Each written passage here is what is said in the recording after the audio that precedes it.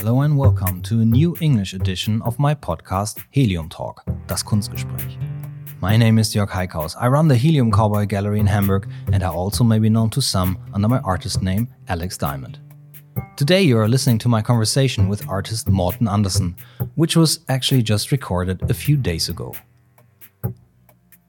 Morton is an abstract painter from Aalborg, which is way up north in Denmark, almost at the top. A beautiful place, you should go sometime. I met Morton a few years ago at an opening of the Gallery Wolfsen and liked him a lot from day one. But it is really hard to meet him because he is a total studio rat, working on his very distinct paintings, so we never find much time to hang out when I'm in Aalborg. Anyway, last week we connected by Messenger when he hit me up to give me feedback for the recent English heliumTALK with Tina Ziegler from Moniker Art Fair. It's number 38. You should try and listen to that one. It's quite a good view on the art market today. heliumTALK. Well, Morton liked that podcast, and he also wrote that he had a show with Tina 10 years ago in Barcelona. But we also started chatting about the changes in the art game for artists and mid-level galleries, and soon we were typing long texts back and forth. That's when I said, let's talk on the podcast. And man, Morton is amazing. When he talks about his work and how he approaches it and where he's rooted, that is simply fascinating to listen to. You should try and look at his work online to understand it even better. We also speak about the art world, the market changes, how young artists should look at galleries and their work. And it's all just opinions, of course, but pretty experienced ones because we are both in this game for a bit. Morton has a big show coming up in summer at the New Conscious Gallery in Denver, so I really appreciate him taking the time to chat with me.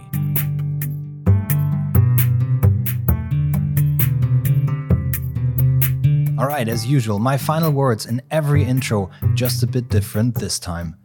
Please write to me at hello@heliumtalk.com, connect to the podcast at the website heliumtalk.com, and follow me on the @heliumcowboy Instagram. Yep, I'm promoting only that one right now because it's best to follow me there. I have to make some changes to my social media channels. It is just too much to post to Alex Diamond, Helium Cowboy, heliumTALK, Facebook, Instagram, Twitter. It's just too much. So I will have to consolidate all this and post mostly on the Helium Cowboy Instagram from now on. It's all going to be there, don't worry. All the new podcasts, all the gallery news, my art, my tractor, my public life. I need some time to let that sink in. Okay, in the meantime, I tell you, please subscribe to this podcast on your preferred podcast app and leave a review on iTunes. Other podcasters tell me that the reviews and ratings on iTunes are super important, and wouldn't it be nice to grow heliumTALK a bit more so I can professionalize this a little bit more? Well, but now let's get into this one. I hope you enjoy my talk with Danish artist Morten Andersen.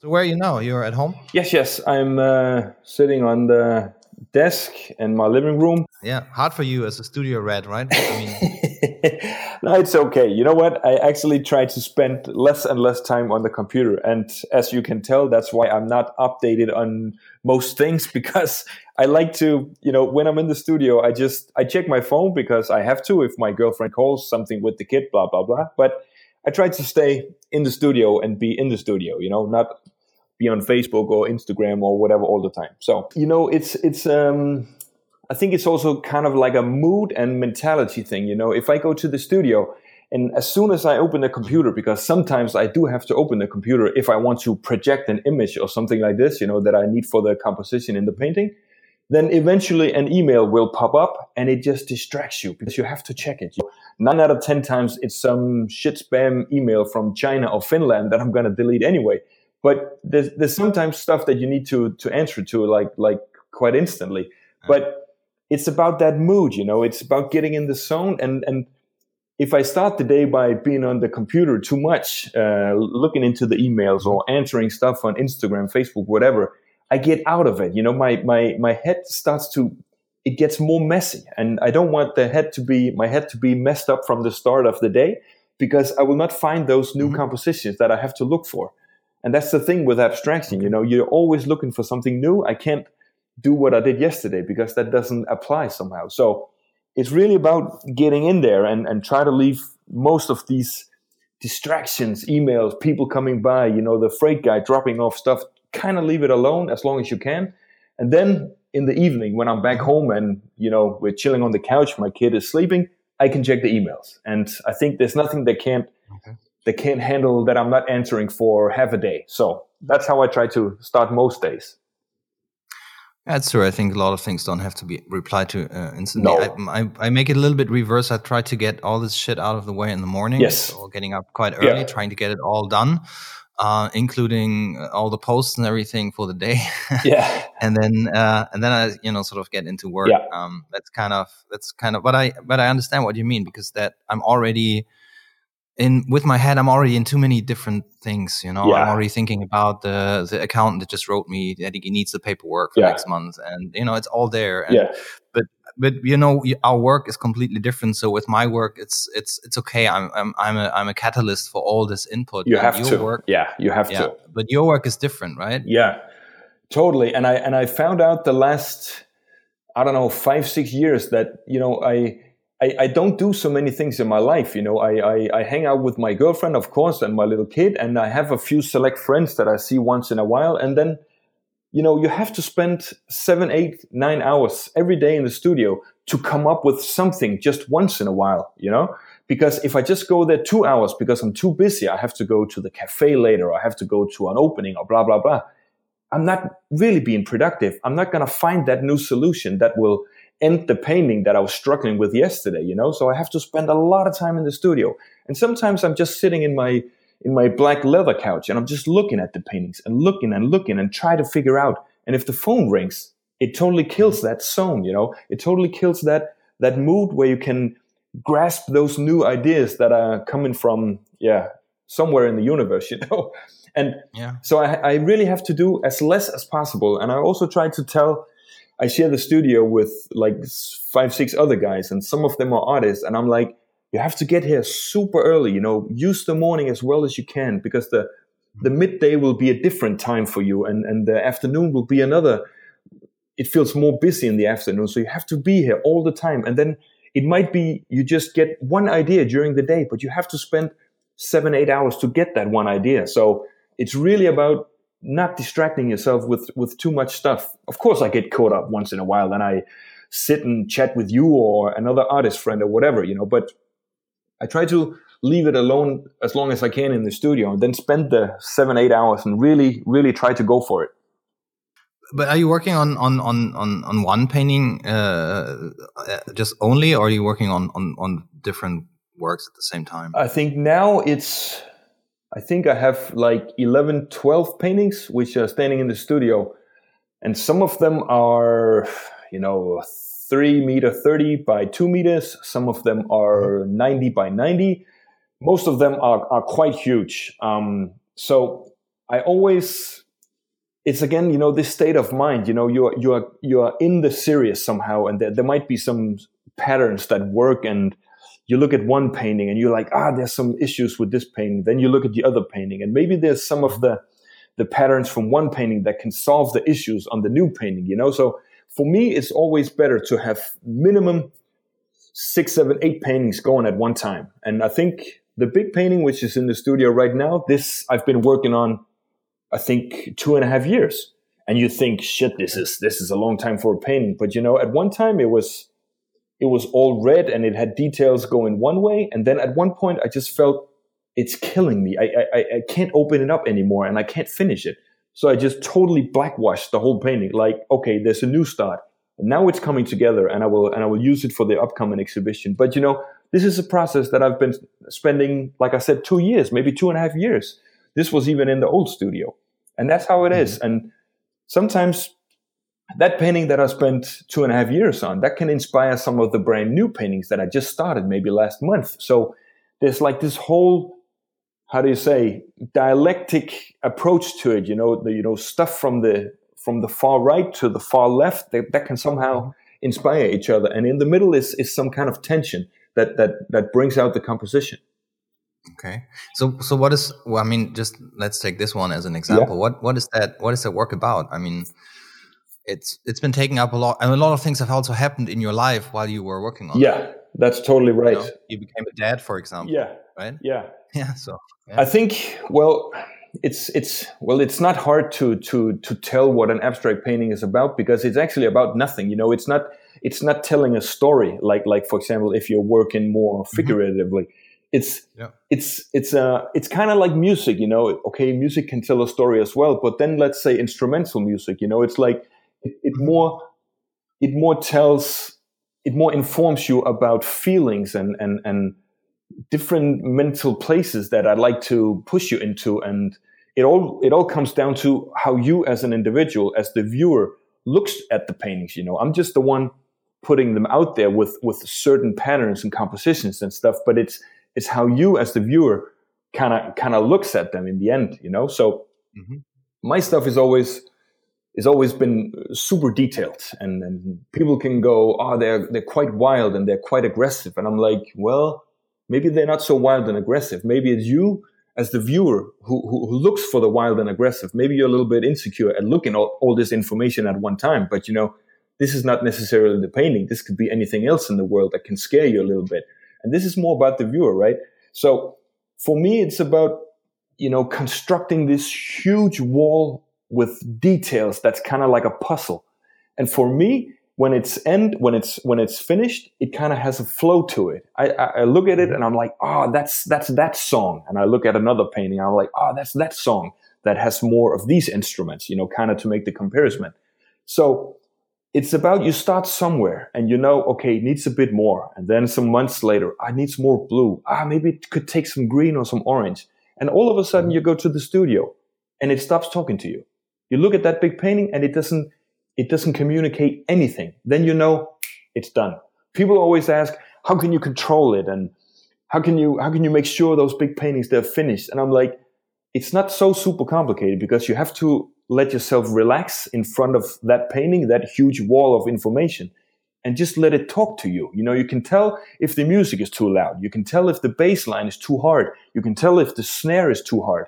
That's the same with a painting. Of course, it works in a different way, but if you let yourself somehow get into that pattern of thinking, you can kind of control it. There is enough black, there is enough shadow, I have some 3D over here, I have some orange here, and it all comes down to this huge puzzle that it's just sizzling in front of your eyes, and you just feel good looking at it. Maybe the viewer doesn't always feel good, but I feel good when I look at it, because it's completed and I can't do more to it. That's a beautiful description of your work, actually. But then, but do you give your works titles? Yes, yes. And I always, I figured out the last years, I try to come up with some really, I wouldn't say lyrical, because it's not like a poem, because it's just often 2 or 3 words. But I try to make a title which is not the most obvious referent to the painting. So if it's, let's say, the big painting, which is 3.30 meters on 2 meters, it's a lot of black, and it looks very astro, like you're way out in the stellar universe somewhere. So of course you could call it Big Black Giant from Outer Space, but that's too obvious, because I'm already telling you with the title, I want you to think stellar, I want you to think astro and out there. So I might call it something that refers to the inner of yourself, or it might refer to something I heard in a rap song or whatever. Of course, it somehow has to make a connection, but I'm not going to call it something which is totally obvious, because with an abstract painting, I want you as the viewer to look within yourself and then come up with your explanation, because I just present you the music, but then you have to listen to it, and maybe someone, they run away screaming, maybe other people start to cry, someone will hate it, someone will say, shit, this is the most incredible piece I've ever seen, or whatever. So I'm always trying to push you in all directions at once, so you feel the most lost, because when you feel the most lost, you have to really pull yourself together as the viewer of the painting to kind of understand it, because if I paint a character that holds up a peace sign and it says peace in the world, okay, what else can you think about? Nothing. You can only think about what I just told you. So with the abstract paintings, I'm trying to tell you everything at once that makes no clue, and also absolutely nothing, if that makes sense. No, it makes sense. But have you always been working abstract in this way? Yeah. Where do you think that comes from? I think it comes from, or I don't think it comes from, I know it comes from, I used to paint graffiti for 10 years when I was like a young guy. I think I started at 16 and then, like I said, 10 years ahead. Mm-hmm. And even my letter form back then was not abstract, but it was different. I would always do the different letters. So people, they would like, what is that? Oh, that's an E. What is that? Oh, that's an M. Is that an M? Yeah, you look at this. Ah, okay. And then you do this 10 years and you're like, man, this is so conforming. You always have to somehow make it look like an M, because I'm still communicating within the vocabulary somehow, So if other graffiti writers and other people, they can't read what it is, then they don't know it's me who's the composer of it. So I started to look at the pieces and I was like, there is an energy and there is an expression, and especially those, you have these bars that are all bent up, so it makes up a letter. But if you could have those bends and you can have that expression and not make it look like a letter, could you do something? And I was like, man, what should I do? Because you can't paint graffiti, because the hardcore heads, they will be like, fuck you, man. Now you're trying to be a funny guy and be abstract and all that.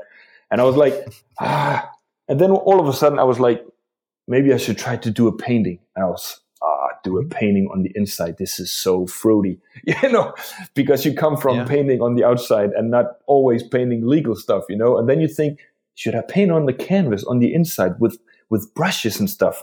This is really fruity. So I did it for a long time and I didn't tell anyone, but I was working with these forms and I was coming up with this new energy that was similar to the graffiti letters energy, but it was different, it was more like these patterns and these flows, and I was like, this is really working somehow. And then I found different tools, further down the road. I didn't come up with, but I found the acrylic pens, and you find stencils, and you find taping, and you find transparent paint, so you can do multiple layers at once. You can see everything, but it still comes out in the end as one composition.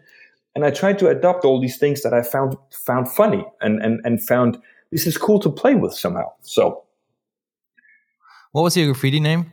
Or is that something you don't want to talk about because the police is still looking for you? I think they're not looking for me, but let's just it had 4 letters. That's it. All right. Okay. Yeah, but then is that basically, I mean, your initial education? Did you study art, or how did you? I mean, you're a full-time artist. You're an established artist. You're showing with galleries and everything. How did it come to that? Well, like I said, when I just started with the acrylic paintings, there was like an old gallery. I think it still runs in the city, but it's been open like 30 years or something like this, maybe even 35. And I would always go to this gallery because there was another abstract guy in there, a French guy. Unfortunately, he died, I think like 8-10 years ago, rest in peace. And I was a huge fan of his. And I even met him once. Okay. What's his name? His name was Pascal Magis, and the last name is Magis.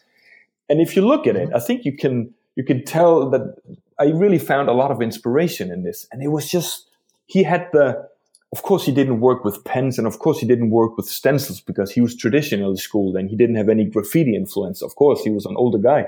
But you can tell that there was like this movement in his paintings it was kind of like an opening, for us new guys, because he would do some strong lines, even though they were painted by hand, it was still quite strong. And when you look at more traditional abstract, unless it was the Dutch guys, what's the name, that do the really hard strings and stuff, Mondrian and these guys.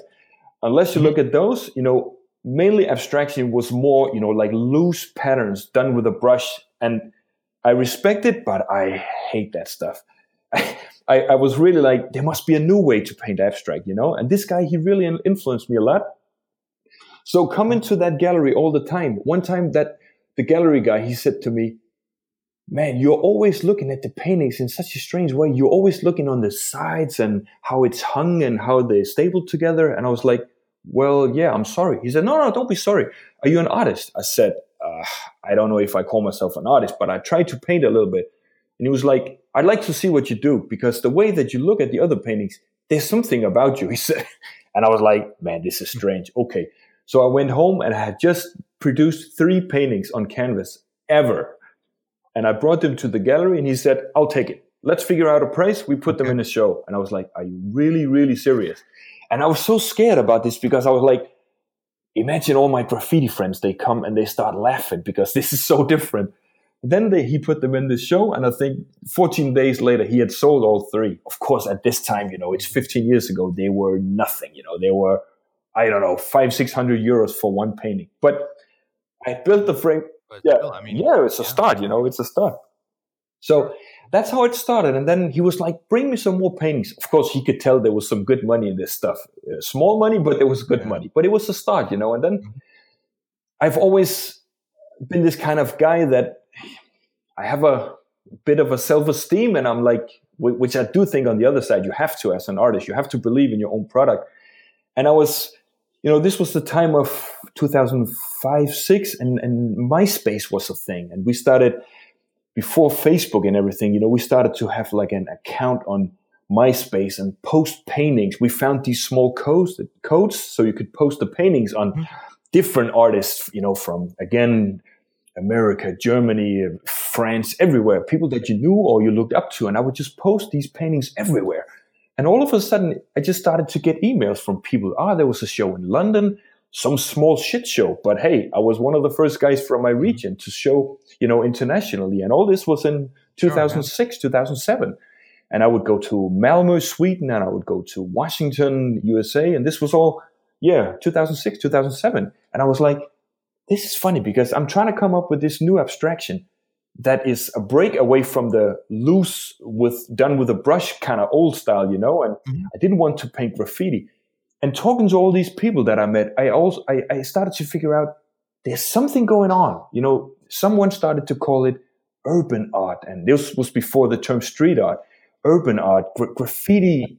I think we started at that time to find a moniker for all these things, combining them, into one word so that people understand what we're talking about. But for me, Aalborg, you've visited, there's so few artists here, I had maybe one friend to share it with, and we were like, what the hell is this stuff? Because we could look at it and be like, okay, we can't go to the high-level contemporary galleries. I think they would laugh at us because we come with this graffiti-inspired stuff.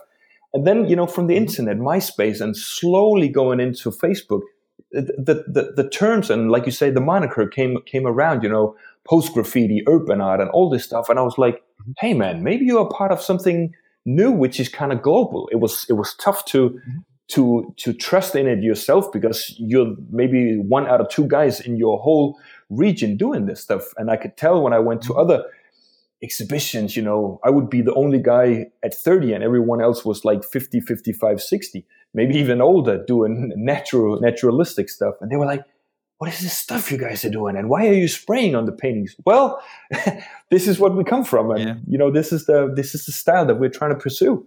It's also got a lot to do. I mean, your paintings with the materials that are using that are most of them are not really around for that long, and you've been experimenting them and taking them out of their context. Yeah. I mean, when you go back to the beginnings of graffiti with car paint stolen from the car supply store and not having any caps and just building your own caps and things, and then coming to now every small city in the world, I think, has a shop that not only sells skateboards but also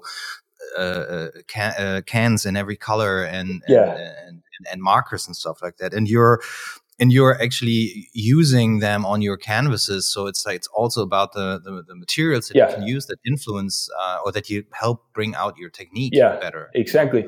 I remember I've lived in Berlin for 5 years, and I would always go to this one like a graffiti shop, with all the cans and the tips and the hoodies and all this stuff.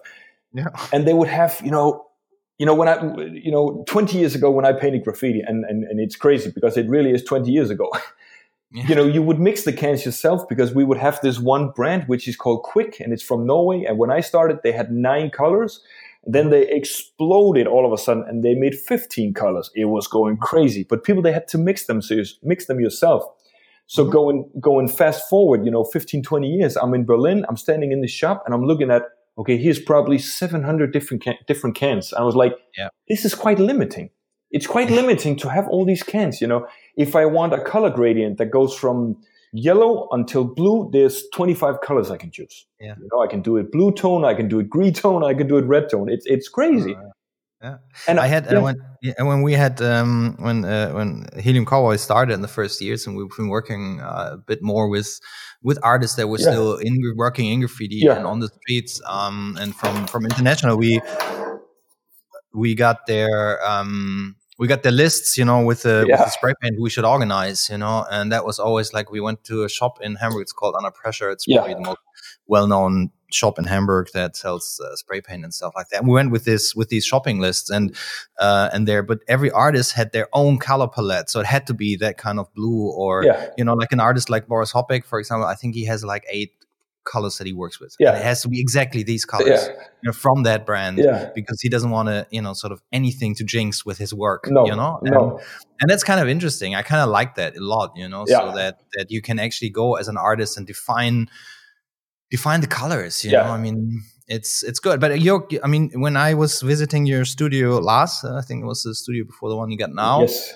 You had all this. You were super organized in regards to paints and colors, but you work with a lot of colors, right? And different shades of colors. Yeah, and actually, what I wanted to point out just before, one thing that really helped to shape my painting style, or what you can say, is the transparent colors, because you would go to that spray can store in Berlin or anywhere else, and you would have these, like I said, 600, 700 different colors.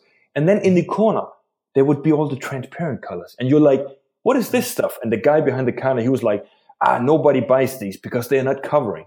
And I'm like, yeah, maybe that's not the idea because they're transparent. He's like, yeah, we don't have so many. They had maybe 8 or 9 different colors or something like this.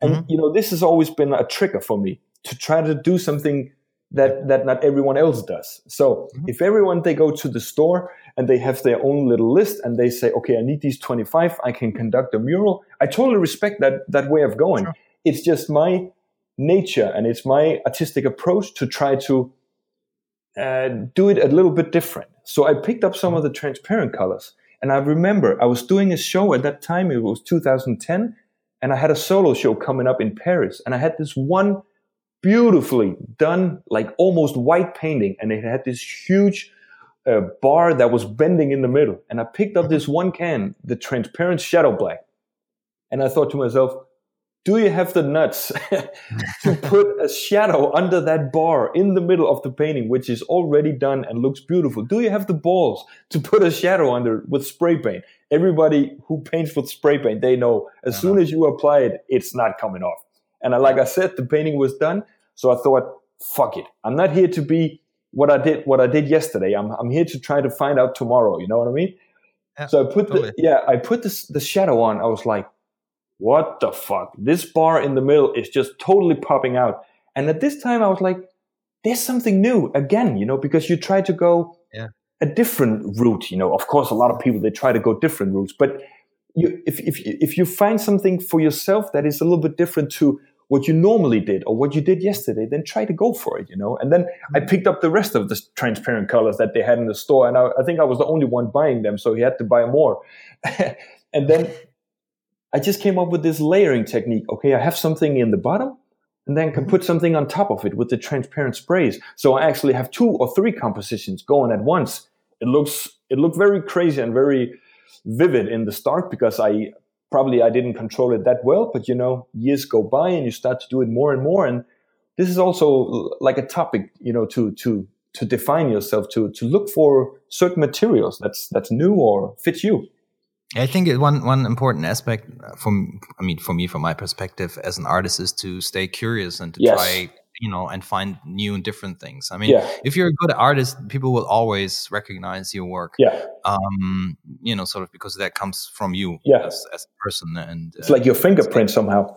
Yeah, but you should explore things, and sometimes you throw stuff away. I've been working with spray paint in sort of trying to involve that in part of my artwork a couple of years ago when I actually I got a little bored from the cutting into wood, Yeah. sort of that I just flatly painted. Yeah. So I thought maybe I built some structure some visual structure Mm-hmm. with spray paint and spray cans, and I discovered something that when I have the layer of the acrylic spray paint, layers and layers on the wooden boards Yeah. that are carved out.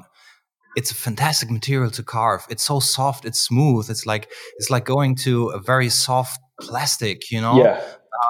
And it changed what I carved. Now the works that I'm doing right now, for example, where I have acrylic paint in the back and I carve into that, Yeah. that is more. You need more strength. It's more powerful. Yeah. It's more like, Yeah. But those were just like, they were so delicate to work with, Yeah. and that was kind of a phase. And I think when you don't never try things out, then you will it will be hard to expand your horizon as an artist. Yeah. So you should go into different ventures. And I kind of really like the story how you came to the transparent paint, because I understand in a graffiti store who wants transparent paint. It never covers. Never covered. And so, but you're working now for a show that's coming up in Denver, right? yes. Sorry. What's the gallery? Yeah. What's the gallery? It's a New Conscience, which is in Denver, and the guys Kurt and Ryan, who runs the space, they had a prior space to that they wanted to relocate from. So now they are in the process of. They actually found the new space, which is looking beautiful, and now they just have to. They have to make all the documents come through, and zoning department guys and fire department have to check the space and all this stuff. And as soon as this is coming through, I know in the States this can take a long time because they're quite strict. Because a bit more complicated. It's very complicated with these DIY spaces. But yeah, I'm thinking we are trying to go for June. We actually planned on opening here in the middle of May.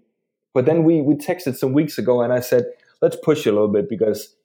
And actually, the galleries guys, they were the same. They're like, we wanted to make it like a huge rocket that just blows off the ramp. We don't want to make something which is like half-assed. So let's push it a little bit. And so you'd be opening the space. I'm actually opening the new space, which makes I'm super flattered to be the one doing this because, well, I'm one of the international guys that they work with, and they could also choose a local guy, and it will probably have more effect. But I'm super honored that they choose me for this. So how did you meet them? Well, I think, social media. I actually remember the Instagram name of one of the guys, and I had always looked for that guy, because I'm like, this guy likes the paintings all the time. Who the hell is that guy? And when you're an artist, you just don't write anyone and be like, hey, who are you? Because the chances that a big gallerist, he will reply, that's kind of small. Yeah. So you don't want to be the one just texting everyone. And then all of a sudden he wrote me and he was like, hey man, I have this one collector and he's really into your paintings and he wants to pick up a few. Would you like to make a show? And I was like, win. Let's make a show. So yeah, we made a small group show, and I think it was the summer they have this annual summer group show where they introduce new stuff. And I think this was in 16 or 17, I can't remember. When you're a dad, you forget stuff all the time. So we made the group show, and one painting was sold. And then he was like, the gallerist, he came back and he was, man, this one collector guy, he's really into it. He wants to pick up some more paintings. Yeah. And he says, what are you working on? And I showed him some stuff, and it was like just started or not even barely half finished. It was all these paintings just started. He was like, well, I think he's going to pick up a lot of them. I was like, who is this guy? And then I figured out this guy, he picks up a lot of stuff, and he has a good fund for spending money. So we made another show, which was November 2017, and it was me and this one guy, CT Nelson, which is kind of funny because he has Danish ancestors. So we called the show Two of a Kind, because even though he's American, he kind of has a few drops of a Danish Viking in him. So we made this show titled concerned around this. And this was I'm Danish, so we don't brag too much, but it was a quite good success. Let's put it mildly. And then we've just been working like this because it seems like the Americans and the guys from Denver, they like the stuff, and they show up for the openings and they pick up the paintings. And I can tell my following on social media is also gained some percent from the Colorado region. So that's a good thing. And these guys are super cool, and we always have very good communications because I try to be very transparent, which also allows me to be a little bit tough. So I don't want to be, just like, yeah, everything's cool. And then 3 months later, all the paintings are gone and you can't get them back. So I try to really talk with my guys that I work with, and I think they kind of appreciate it because what we've done so far has really come out great. So, but yeah, they found me through Instagram. That's how it is. Yeah, and it's it's probably pretty interesting traveling to Denver for a show, Yeah. And your works, you just said you have these huge works. I mean, shipping is probably a big part of the whole cost of the exhibition, I guess. Yeah, it is. Yeah, and so they never want to send them back. They have to sell them. It's basically my what I'm thinking about when I have large artwork, heavy artwork. Yeah. I kind of need to keep it as long as I sell it. Yeah. Sending back, but we're sending back and forth art. That's actually a huge chunk of the cost of doing business. It is. Yeah. I always try to, if I'm doing a group show and let's say it's 1, 2, 3 paintings, okay, then I'm just gonna freight them off, and I try to make some really cool, not contracts, but like really cool like deals with the guys, the galleries, and okay, who should do this and who should do that and pay for this and that, and for how many months do you keep the paintings and all this stuff. But when it's a bigger show, let's say this show I did with the New Conscious 2 years ago, it was like let's call it a twin solo show, something like this, and it was 10 pieces, and I think the biggest one was 2.40 meters on the height, so quite big. When I send so many paintings, I try to have the galleries sell some of the paintings before we do an opening. I know this can be quite troubling, but if I spend, for example, right now, I spent 1.5 years on the 12 new paintings.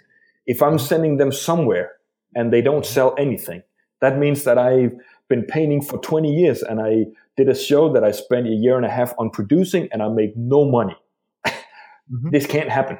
This can happen when you've just started. You have to get out there and you have to elbow your way through and all this stuff. And you lose a painting once in a while when you're starting, right?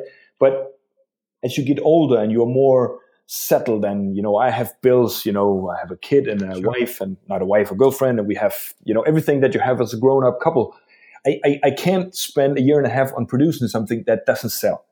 So, of course, that's what I mean with the good communication with the galleries. Every time I have a piece which is starting to look juicy and looks cool, I'm sending it off to the guys and I'm like, get to work. And I know they send it out to their collector base. And last time we talked, it started to come together. And one of the guys, he was like, yeah, I got one guy, he wants a few, and another guy, he wants one. So I think we're getting close to making it a cool opening already. Because But I think that's. If you're running a gallery for a few years and you have good client contacts, it should be possible.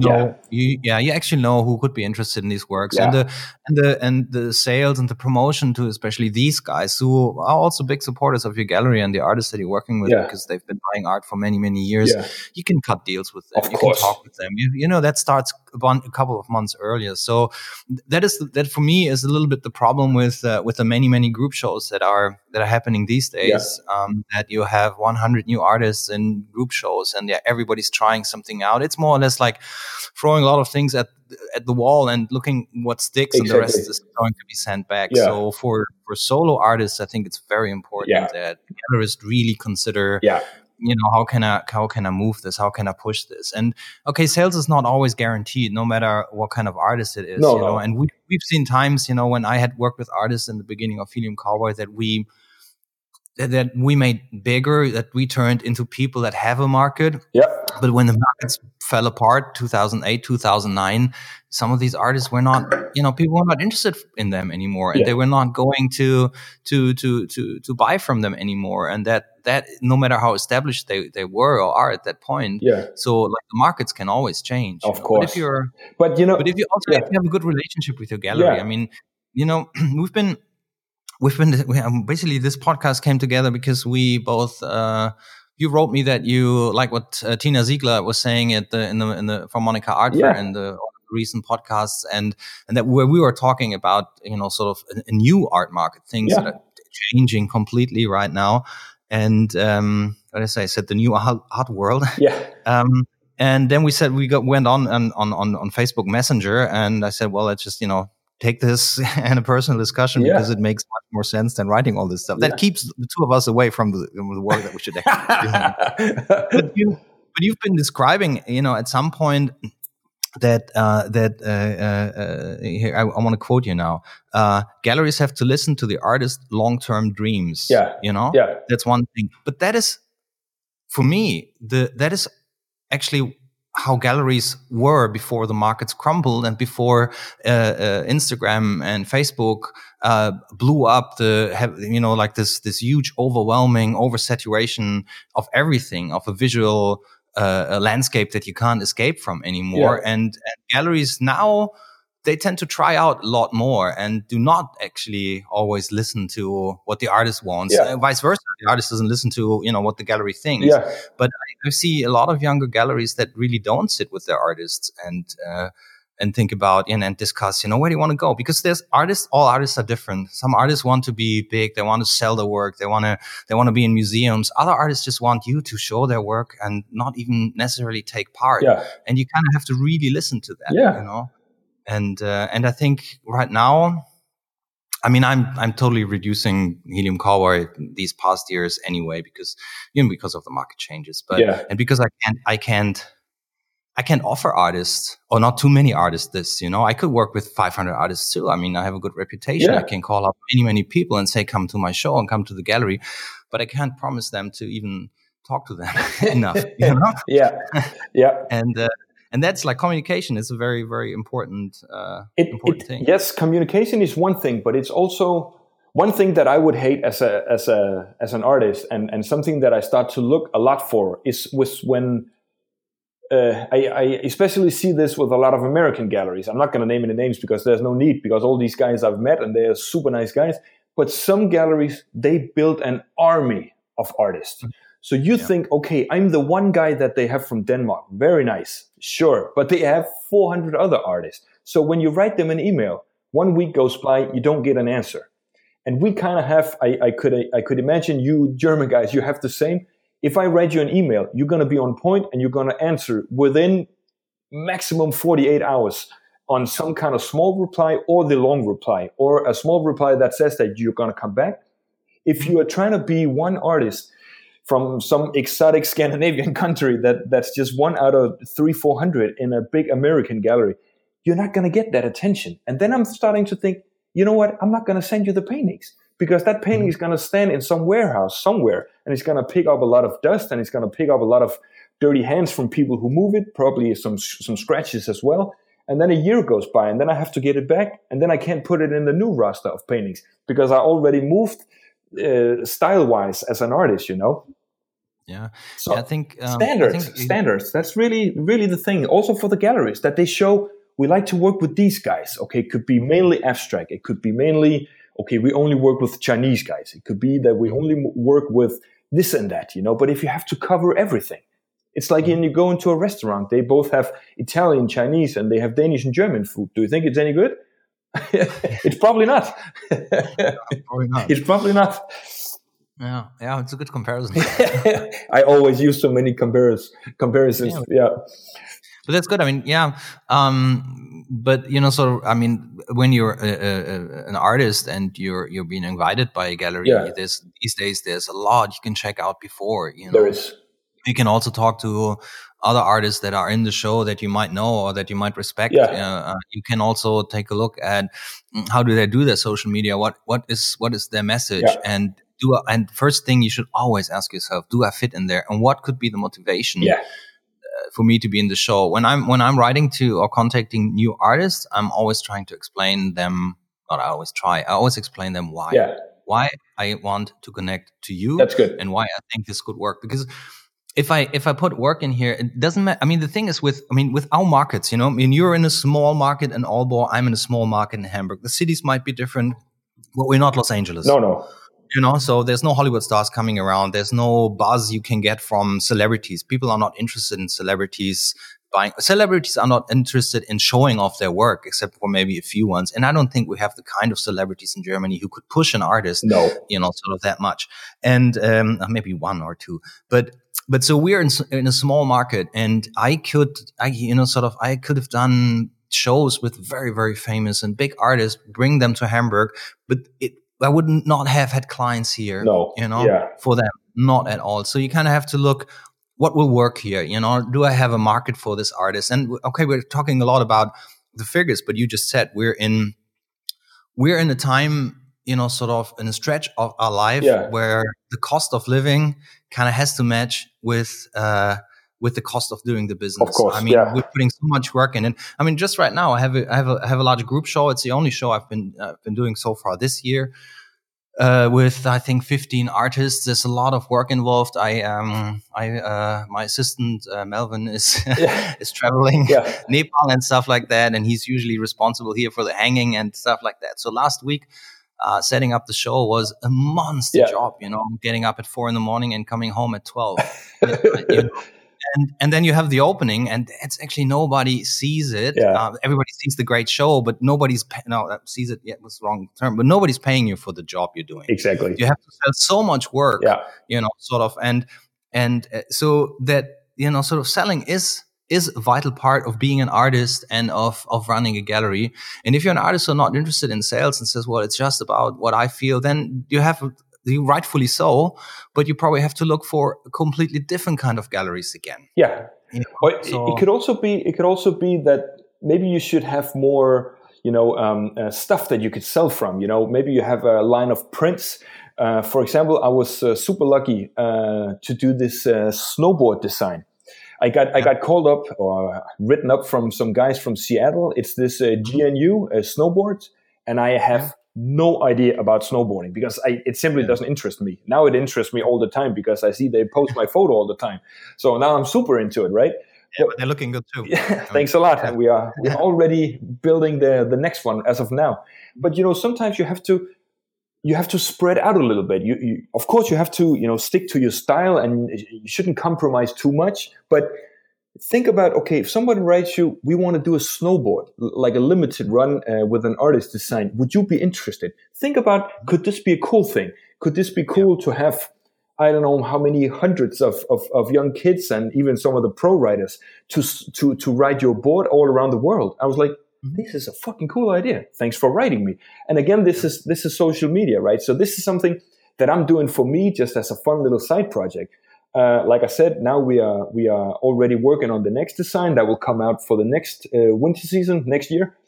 But I know from the guys that some of the guys who write for that GNU snowboard team, they are some of the biggest in the world when it comes to the women and also the guys running. They are huge, like 500,000 people following them on Instagram. I'm like, I need this girl to ride my snowboard because that's a huge exposure that I could never do by myself on Instagram.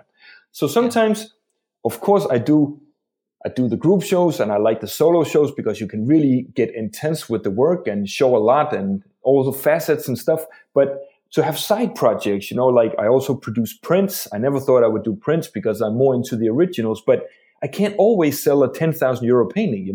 Sometimes I have to sell a 350 euro print just to make the week go by. And this is cool because you're also catering to some younger people who, like I said, they can't afford the 10,000, maybe even more euro painting. So they start by picking up a few prints, and maybe 10 years go by and they come to the studio or to a gallery show and pick up an original. So I like to go big. I like to see my paintings go as big as it possibly can, and I'm doing everything that I can about it. But until then, I have to have, more stuff in my store. I can't just only sell Coca-Cola. I have to have different varieties because not everyone enjoys that flavor, So having a print, producing a snowboard. Somebody asked me recently, could you do this cover for this magazine? I was like, yeah, let's talk about it, So you have to set your standards for those things. Yeah, totally. It's important who you work with, how they treat you. Yes. Sort of don't ever do unpaid jobs in that regard, because that's also, sort of like if it's a brand, they always have money for this. Yeah. And, sort of I'm working with a few brands too. Some of them are not that known, but I really like working with them, or in a field that, in an area that have nothing to do with us. I'm working, for example, for a company called Geberit, and they're doing insanely great designs for bathrooms and toilets and stuff like that. Yeah.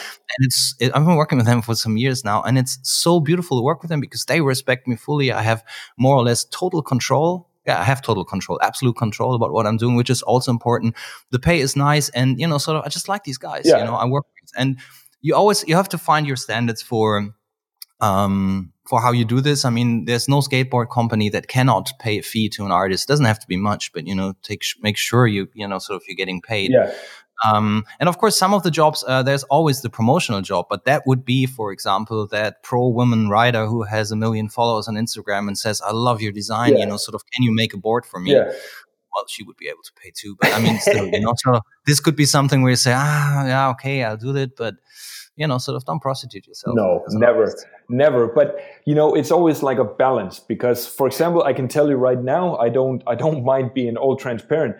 At the moment, my bank account is the lowest it's been in a long time. And people, they always say, "Man, you must be so rich. Your paintings, they're so expensive." And I'm like, come on, be serious. Do you have any idea what it costs to produce this stuff, to pay for the studio, to pay for the freight, and just pay for your family life and have a bit of fun?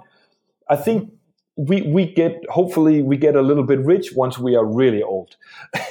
It's not now, but you know what? I don't care about that. If I have 500 euros on the account, or if I have, I don't know, 100,000, that's not the thing. The thing is to be in the studio, working with the ideas, to come up with a new way to trick the composition so it's even more cool than it was yesterday. Of course, it has to work, because like we said just earlier, we are grown up, and you have even older kids, grown-up kids. I have just a little baby, but still it's very expensive, They always be babies, our babies. That's right. But luckily my girlfriend, she's a lawyer, like a business lawyer. So she doesn't make insane amount of money, but she makes okay. So let's say I have a few months, for example, as of right now, where I'm not totally able to pay the biggest bill. She fits for me, she cashes in for me. So this is another part of it, right? And if you even had a cool gallerist, and this is really coming from the heart, if you had a cool gallerist, he would say, "You know what? I'm just going to pick up those 2 paintings and pay half the price. Then I can sell them on myself, because I know they're good paintings. And then you get some in advance money, to keep producing." The point is that, so there's definitely gallerists who can do that. Of course. And we could do that. Helium Cowboy was able to do those things in the times when we went to Miami, when people, basically financed our whole year by going to the New York art fairs and to the Miami art fairs, sort of. It was pretty good that you kind of, sort of, you had a market that was working. The market's not working anymore. And the thing is what you just said, the perception that people have. I mean, Helium Cowboy, it's our 17th year now, and I'm always saying we. But now these days, Helium Cowboy is basically just me. Yeah. It's only me, And I'm sort of, I'm always also trying to make a living and struggling with everything we do. Materials are expensive. Every exhibition that I'm doing is a risk, financially. Everything you do, and you try to, sort of running a place like this, and the problem is for especially galleries, just like mine or so. A lot of them have actually, they caved. They said, "Why the fuck should I do this? Much longer. I'm closing. I'm trying to do something else." And look at Jonathan Levine, who I'm talking with. I mean, Jonathan, is one of the biggest galleries still in that whole market. He's just posted this week. He posted an excerpt torn out from a newspaper from the late 90s in New York, from the CBGB, where he curated an exhibition with the then pretty unknown artist Shepard Fairey. So he was there when it all started. He has a major part, but sort of, he doesn't even have a space anymore. No, and that is, on some level, it's frustrating. It's just the way it goes. And for me personally, I'm I'm trying to look how I can make this work, still push a few artists, still help a few artists, but also, sort of have enough time to do my own and work with that. And people always look at from the outside on Helium Cowboy and what I'm doing under the name of Alex Diamond. There's totally different opinions. Some people think, well, he must be super rich, and now my art pays for that he can work as an artist, which is totally not true. I think for the last 5-6 years, Alex Diamond has been paying for everything that's happening here because it kind of works okay. And I always put that in the background, but my happiness comes from coming to this place every morning or going to my studio in the countryside and doing what I want to do and what I decide to do. So I can decide to not do a podcast and instead paint, and I can decide to do a show or not do a show. But I work more than probably most other people just in hours alone. Just to make that happen. So there's always a steep price for that. And sometimes I think it would be nice, sort of if this gallery would be running, that was the initial plan, to get the gallery running and then retreat more and more and more. And I had 7 people working here. And then just be, sort of just be present, but mostly be in the studio. But it's just not happening anymore. I think as we get older and as we have higher expenses and all this stuff, we tend somehow to corner ourselves. And sometimes I have to think, I look at my stuff and I'm like, man, you need to take a break. You're using the same ideas as you did yesterday. This is not your trademark. My trademark has always luckily been, and I'm so happy that people, they say this or say this to me or write me because I'm really trying to go for this, is that shit, man, every time there's a new series, it's different. You can tell it's you, but it's different. I'm like, man, okay, you don't have to buy it. Just tell me that. Keep on telling me that if I can somehow provide that. But also, like I said, sometimes I tend to corner myself. And I can imagine as a gallerist with the way more expenses than I even have as an artist. Galleries are much more expensive to run. Sometimes I think people, they corner themselves too much. And then what can you do?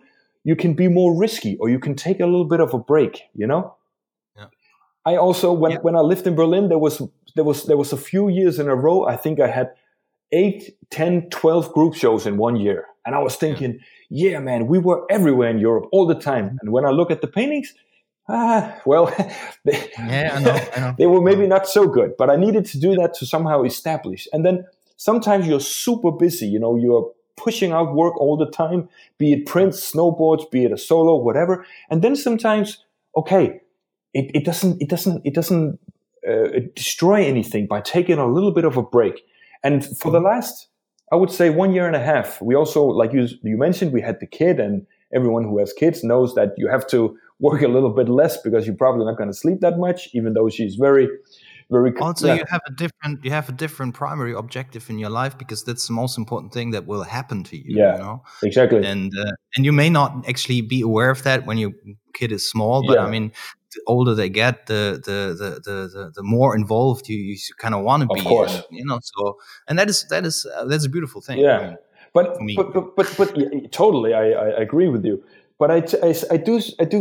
If I have to make this art thing work until let's say I get to be 80, 85 until I drop, if I have to make this work all the time, I have to keep up.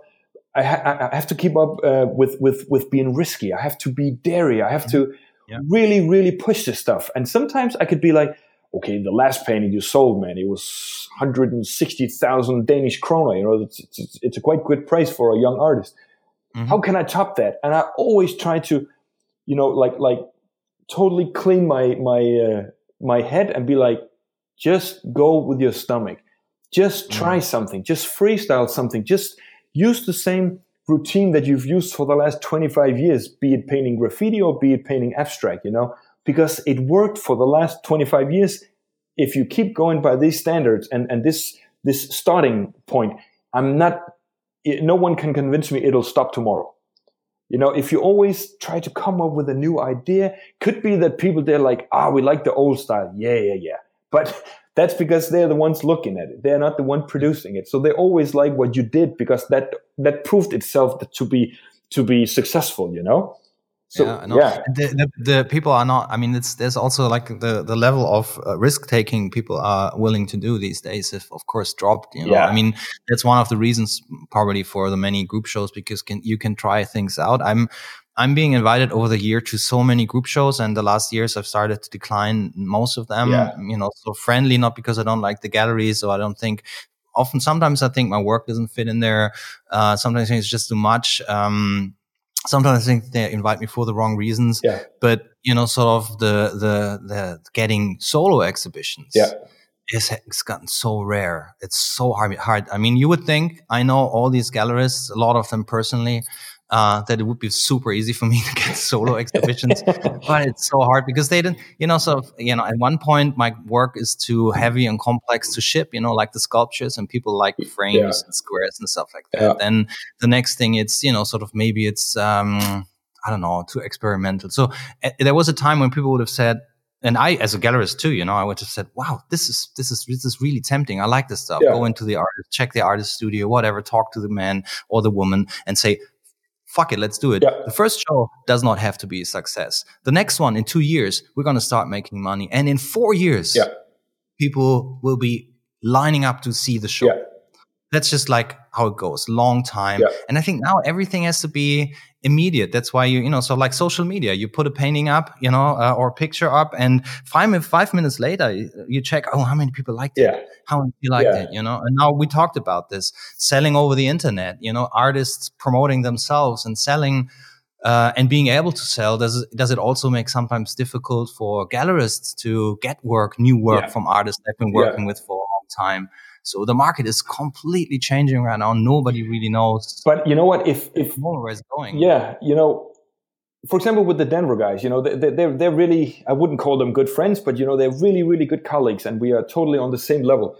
When I met them the first time, I was like, I would like to kind of lay it out how I would like to be worked together with. For example, this thing, okay, like I said, in Denmark, if I write you an email, you have to reply. Don't give me this weak shit where you might reply in a week or two. I can't work with you. If I said, please call, then write back when you're going to call. So we had this long discussion, and we kind of set the standards. Okay, they would like this, and I would like that. That, if that bond between a gallery and an artist, if that is kind of cool from the start, and you trust these guys, they're not going to fuck with you in the end. Hopefully not. And they also know this guy, he's not going to sell half the show by himself. He's going to keep the paintings. He's going to go down in his bank account and have to rely on his girlfriend because he wants the new body of 10, 12 paintings to come to our exhibition, and we can help with the sales and stuff. And it's about making those connections. And like you said yourself, you get a lot of invitations and group shows, and I even had guys just write me out of France. We are going to Scope. We need your paintings. I was like, this is not working like this. You can buy them, then you can show them. I think it's also a question with me. It's a matter of sort of like I see the value in my work, and I want people to at least have a chance to look at it and get the idea and the stories and find their own story in them. That means they are being shown in a context that makes sense. Yeah.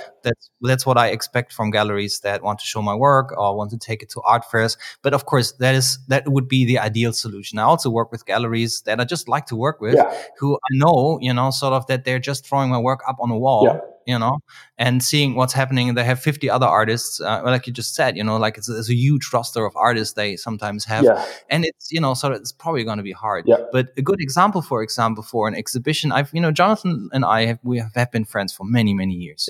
We've known each other, we respected each other, and a friendship came out of it.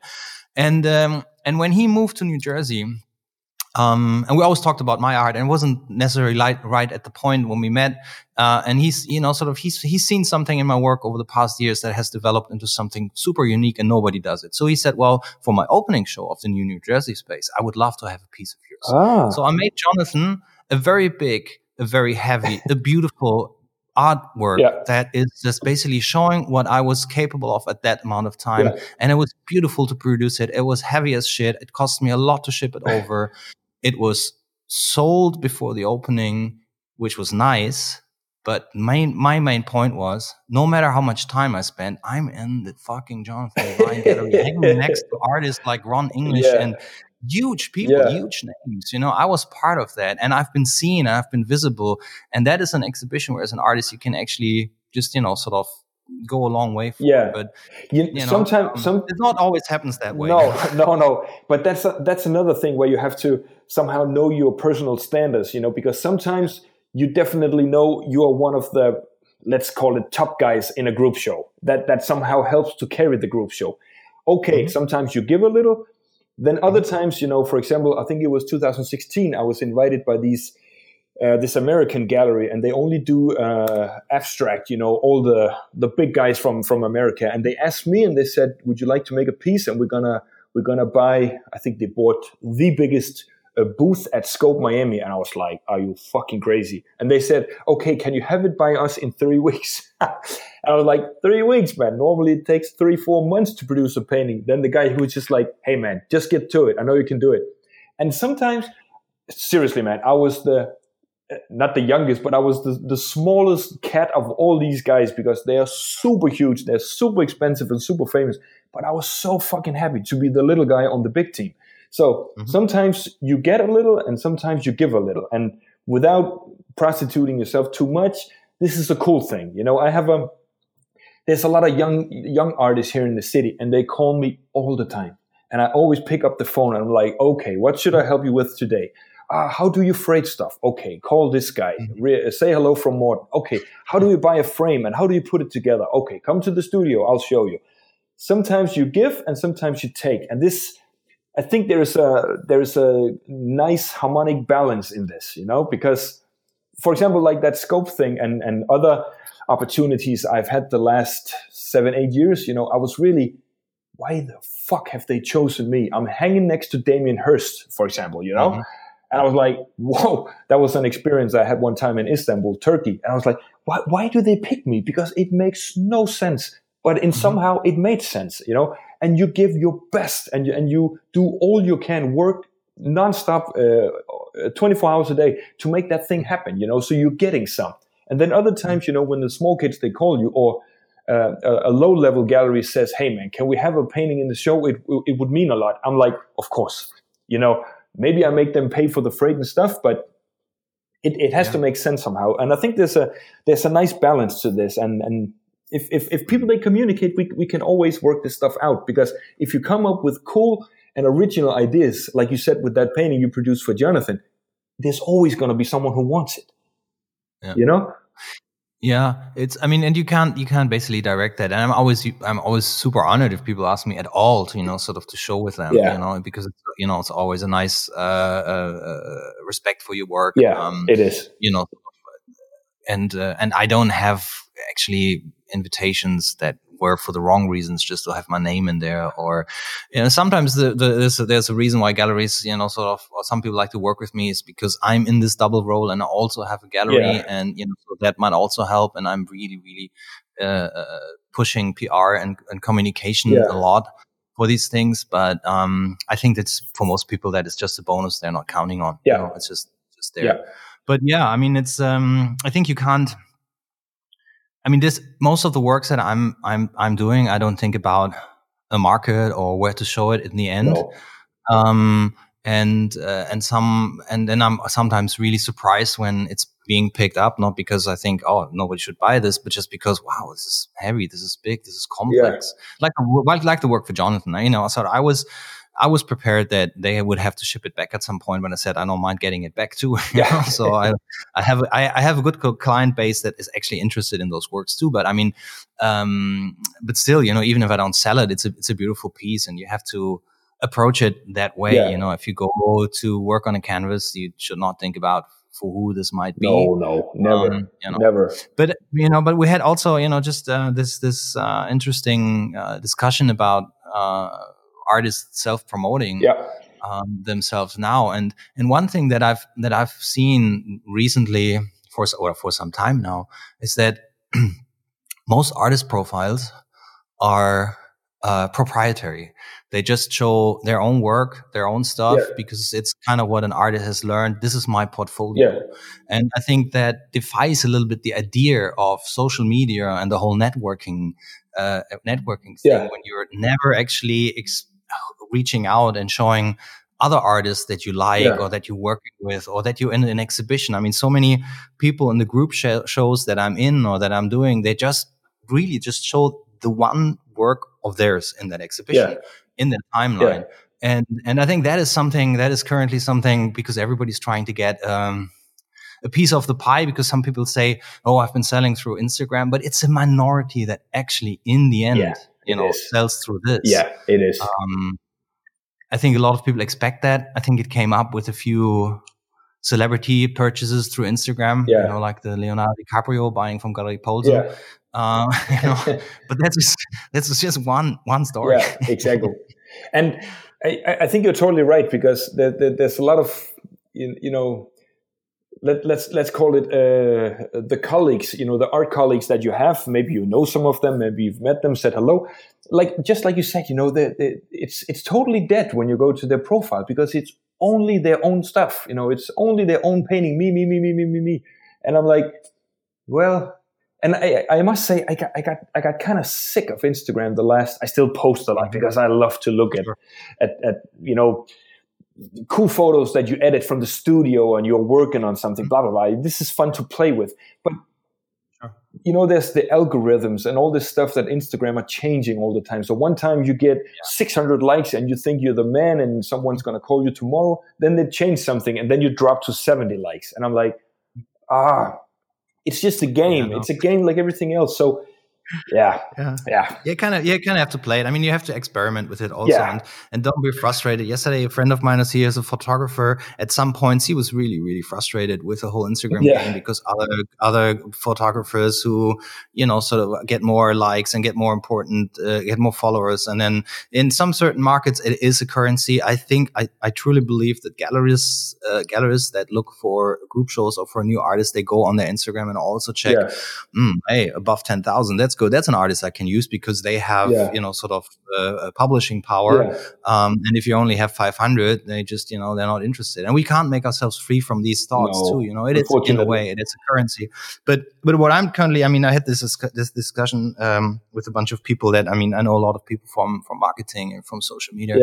And I've started on Instagram with my personal Alex Diamond profile. Then I did the Helium Cowboy profile. Sort of because we need it for the gallery, and it's always just like, here at Helium Cowboy, we show this person and we love this artist, and it's usually just me. Or in the last year, it was a lot of Melvin posting there too. So, sort of who is we? Then I started this podcast a year ago, and I thought, I gotta go on Instagram too. So now I got an account for heliumTALK, and some people told me that, sort of who are actually in the know say it's a lot, it's a lot, so you're distributing too much on two different channels. And because if it's only you, why don't you just use Helium Cowboy for everything? And so you can make a really colorful Instagram feed that lives off the exhibitions that I'm doing with other artists, that lives off my art, how I'm producing it, because that's the closest I'm to. That lives off of me and my tractor on the farm, which are the photos I get the most likes for. They're very cool. And in the end, it all bundles and comes to one goal, that is making this what I've been building, Helium Cowboy, and the artists that I'm working with, the art I'm representing, and I love, and I'm passionate about, putting it into one basket, and things like this. So that is something, that's an experiment. I just kind of probably have to try. And there will be probably a lot of people who say, oh, fuck this. Now he's promoting himself even more. But that's in the end, that's what I'm, sort of making my living off. Sort of this. And there will be probably a lot of other people say, oh, smart guy, sort of, I like to follow him. Or an artist who would say, that's amazing, now I get likes from Jörg because, he just posted an amazing picture of his tractor. But I like to. It's a game, It's a game, and sometimes when the game kind of flips and starts to demand how I should do it, if you want more followers, you got to use this, and we put this funny GIF in. You can post. I'm like, you know what? Fuck you. I'm not gonna do it like this, because when I started with MySpace, like so many years ago, it was totally free. And then, of course, Facebook came as a competitor. Then MySpace started to have all these rules and all these commercials because they had to compete with Facebook, and so on and so on and so on. And I think you remember as well, before the crisis in 2008, there was so many platforms. Just the other day, I found this old notebook that I had from 2006, 7, 8. I had so many accounts everywhere to post your online stuff. Now all of them are gone because they don't make any money, so nobody's going to do it. But sometimes I'm like, what is it that you really like to do? I like to go to the studio, drink some coffee, listen to some jazz music, and start to paint. And when you do stuff and when you produce good energy, stuff happens. Sometimes it can be that we have this in the new studio that you haven't seen on yet. You have to come by one day. It's like, the whole facade is only glass. So we have so many people walking by and they're looking in. And at the moment, like I said, I have these 10, 12 paintings that are huge. Sometimes when I come in the morning, you can tell like there's all this, when you press your nose against the window, there's all this fat on the window because people, they're staring so much. And this can also be a thing. This can also be a way to promote yourself. It's not so big as Instagram, but just 2 weeks ago, there was this woman, she came in and she was like, do you sell those paintings? I was like, yeah, I sell them. They're going to a show in Denver, but what are you talking about? Yeah, I came by, I saw the windows and I wanted to pick up a piece. Now she's coming back in 2 weeks to pick up the piece. And this has nothing to do with Instagram or homepage or anything. No. So as long as you just, be risky, try to go for the perfect composition, get to the struggle every day. Something will come out of it. So I don't have to post. I don't have to post so much on Instagram with all the things that I do because I think it doesn't matter in the end. It's just going to be this dead community where it's just like all shiny, flashy, blah blah blah. I did this and I did that. It could be like I just said, the woman walking by the window. She's the one who pays my next 2 months of rent. Yeah, I know. I mean, you have to diversify it. Definitely. You have to, on one hand, I think you have to consolidate it. I think one good thing for people, and I think a lot of artists and creators that I know have already done that, sort of gotten rid of Facebook and just being on Instagram. It's one platform. It's, because the amount of time that I spend on pushing stuff on social media, and I've also been trying hey, if you pay you get more likes and reach and stuff like that, and that's just interesting from a significant amount of money you throw at Facebook. Before it just, if you push an event with like 30 euros, you get like 5 more people to look at it. Well, not to look at it, you get 50,000 people to look at it according to Facebook, but you get like 5 people who say they're interested in going to an event, and of the 5 people, 4 of them are from California and from Russia. So and they're gonna come, Definitely. So it is something. So I think you have to kind of that's one thing, just to live a healthy life, save some time, do important stuff, and I think the most important stuff for artists really is to work on their work, and that can be in the studio, that can be outside. Everybody has to find his own way. But sort of. I think one of the keywords as I'm getting older is distance.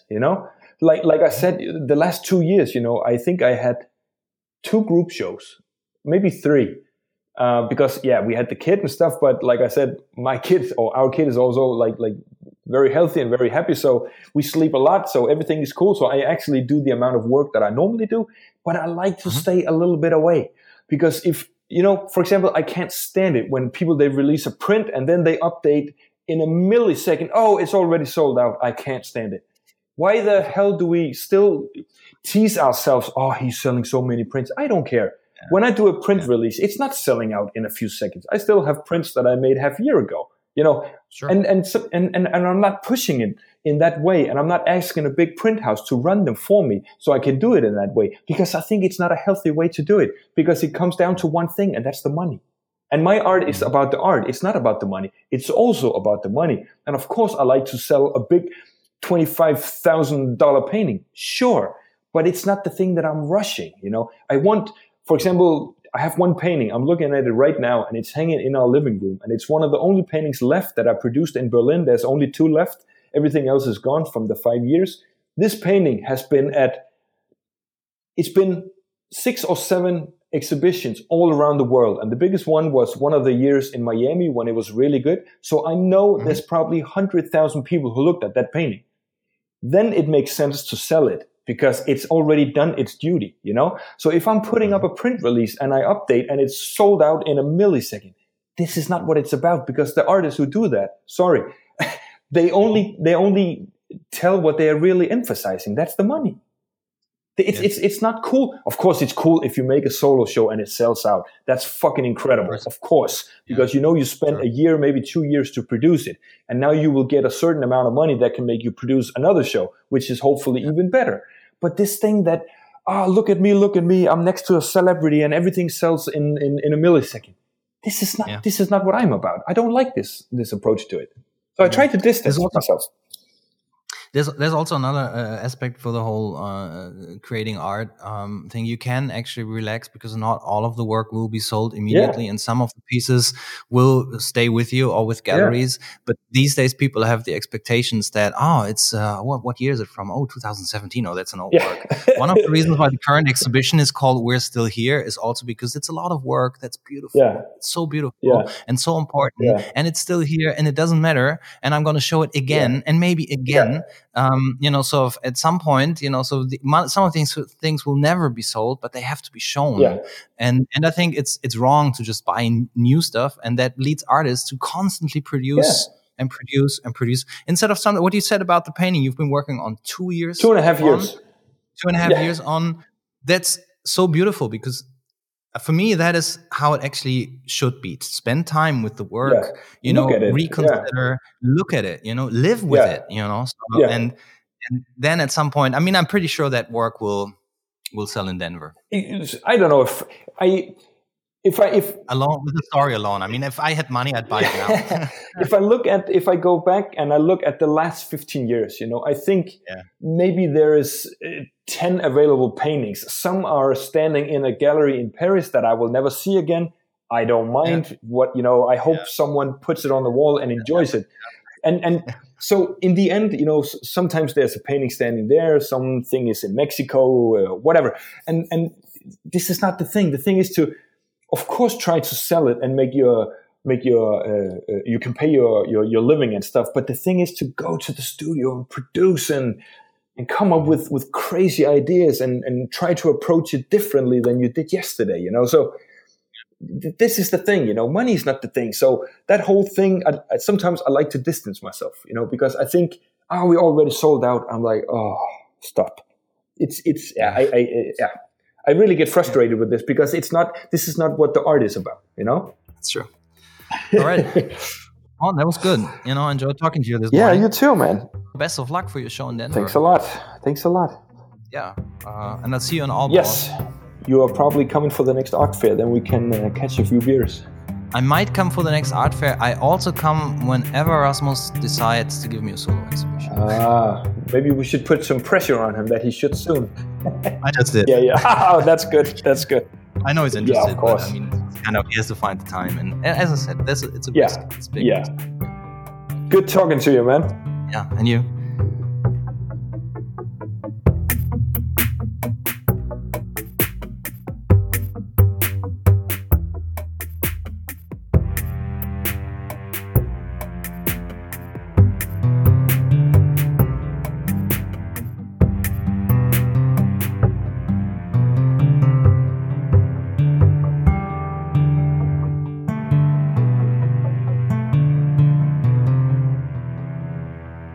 heliumTALK.